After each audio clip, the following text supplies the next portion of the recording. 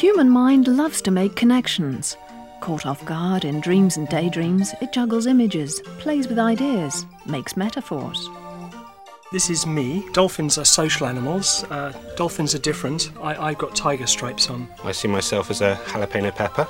And as a whole, we make fine pizza. In this programme, we want to show you ways of solving problems using the power of imagery and metaphor. Wild unconsciousness. What was a badger says to the companion something like, well, that's no problem. There's a crow, I can do crow. But our workplaces tend to favour focused, rational thinking. Words, verbal reasoning. No place for idle daydreaming. Verbal reasoning is very frequently going to engage you in conscious thinking. If you're going to solve a problem, you need to be able to step outside of the limitations of the way of thinking that's created it. So you need to go to a new level.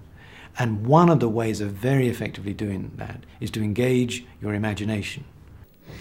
I find metaphor reaches such a variety of levels of information that you're more likely to have something creative and fantastic pop up. Boomph as a metaphor, and it creeps up on you from behind. You didn't know you had it in you, but suddenly out it comes.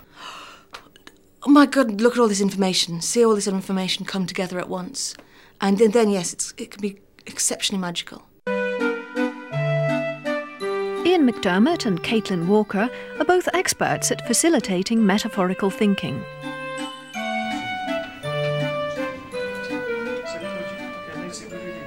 Caitlin is visiting a small software company in Crowthorne called New Information Paradigms, NIP for short. Caitlin specialises in a technique developed by the American therapist David Grove called clean language. She's particularly interested in training business people to use clean language when working with metaphor. NIP directors Chris Valley and Robert Davis have been collaborating with her for several months. They wanted to develop ways of using metaphor and clean language in all aspects of their company's business.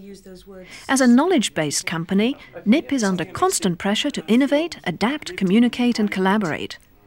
Chris and Robert have found that by encouraging their employees to make more use of metaphor, they're able to solve problems more creatively and improve communication with each other and with customers. Ian McDermott trains people to use the techniques of neuro-linguistic programming, or NLP. This is a practice which models many aspects of good communication. Today, he's running a seminar in London for business people interested in learning to use associative rather than rational thinking to approach problems. They'll be using metaphor to help mediate between the subconscious and the conscious, the verbal and the non-verbal. So, good morning.